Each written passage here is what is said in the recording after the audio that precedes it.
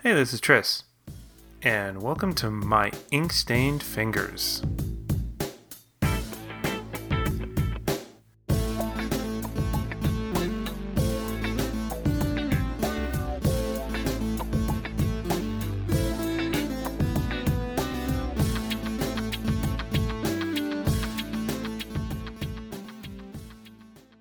So, in today's episode, I'm circling back a little bit.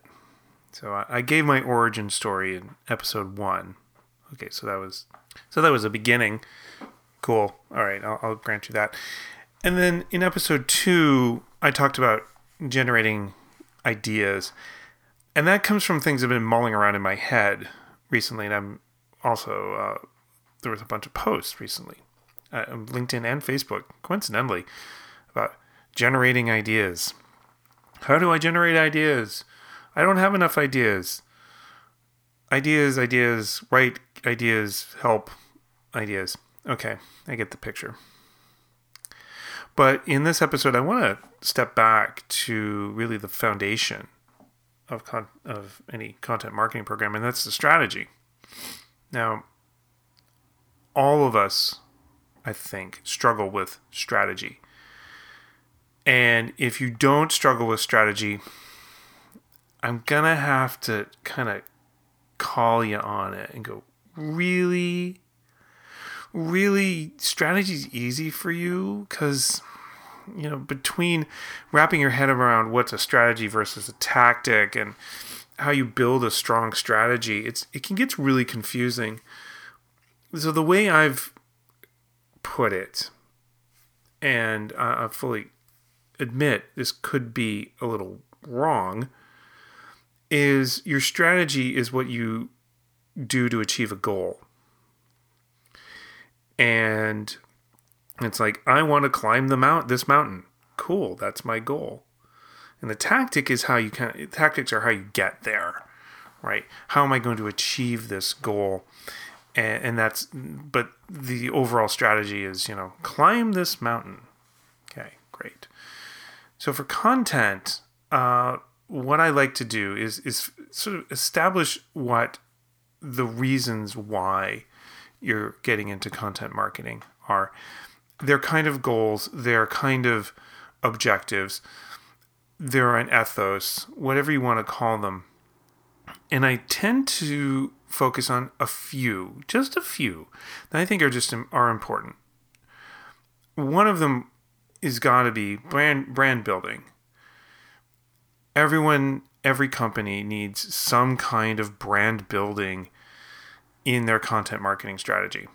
Even if it's just a little bit, you have to have this. Like, who are you as a brand? What do you do? What are your products?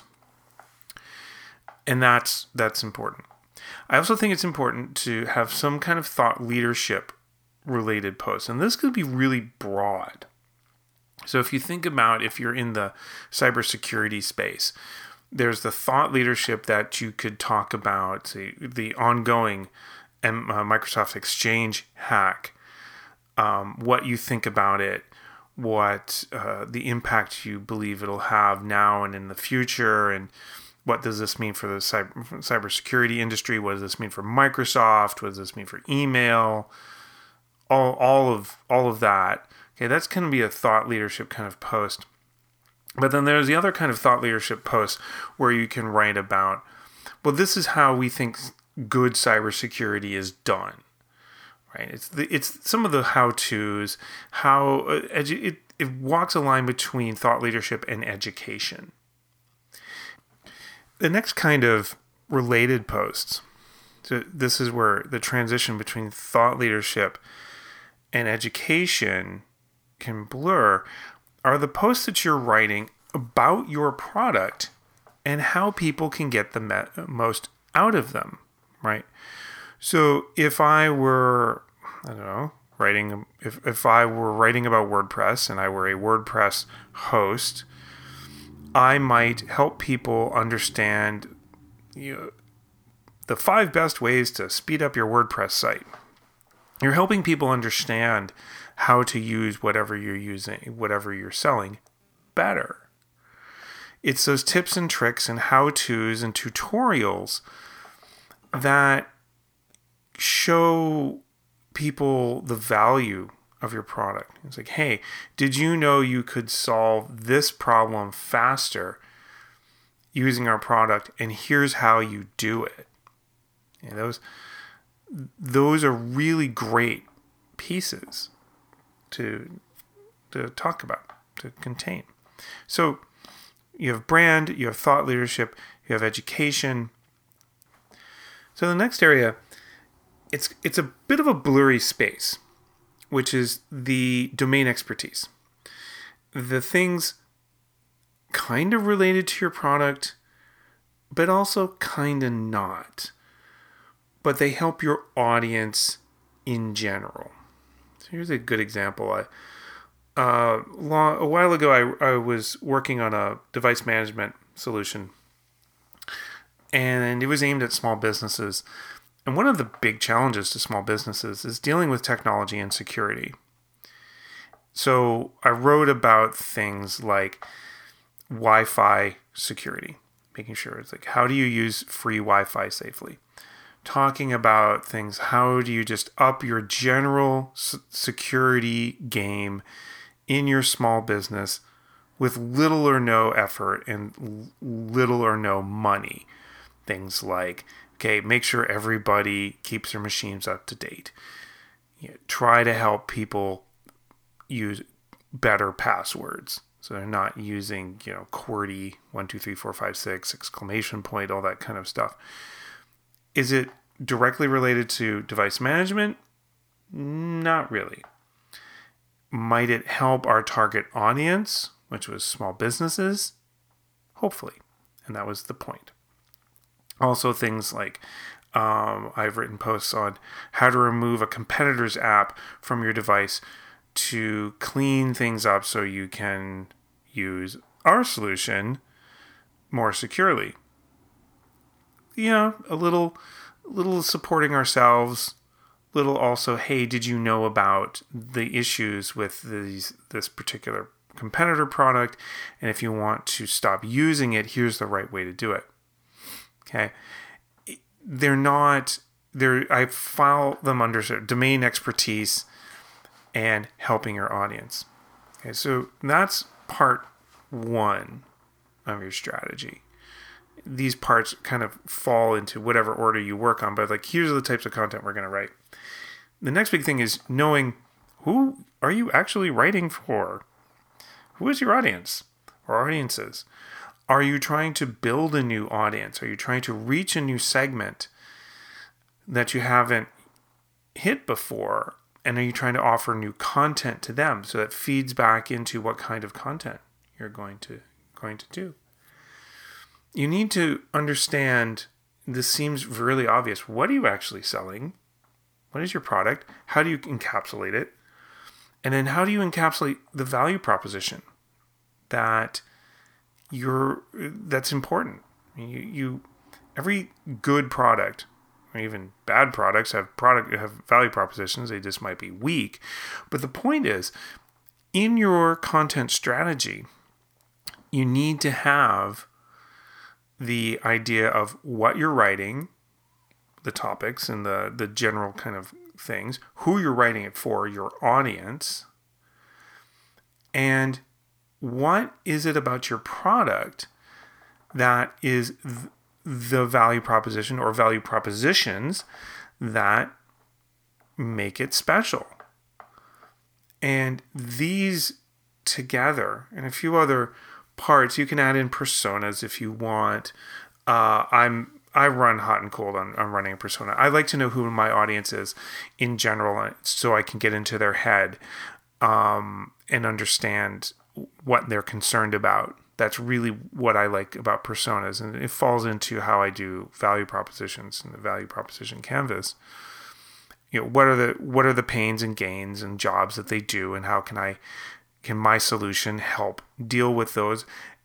Again, that gives you insight into, well, what are the other things they might be interested in? How can I attract them to my blog or my webinars or whatever you're offering for your content, and write well for them. So, and then the last thing I usually work on. Call this content strategy light. This is a starter one. You want to get going, and what do you do is think about, well, what kinds of content are you going to create? Thinking very broadly, not just the written word. Are you going to do blog posts, infographics, white papers, video, podcasting? How is social media going to fit into this? All of those things, why is that important in your strategy? Because it helps frame the kind of work that's going to need to get done, right? If your strategy is, well, okay, we're going to create really great webinars, and we're going to invite industry experts onto the show. That has its own strategic goal. Like, who are you going to invite? What are they going to talk about? Are you going to talk about things tangentially related to your audience? Like the example of the SMBs and device management. Are you going to talk about general computer security and then get your pitch in at the end as something that's related to it? So these are important things to think about.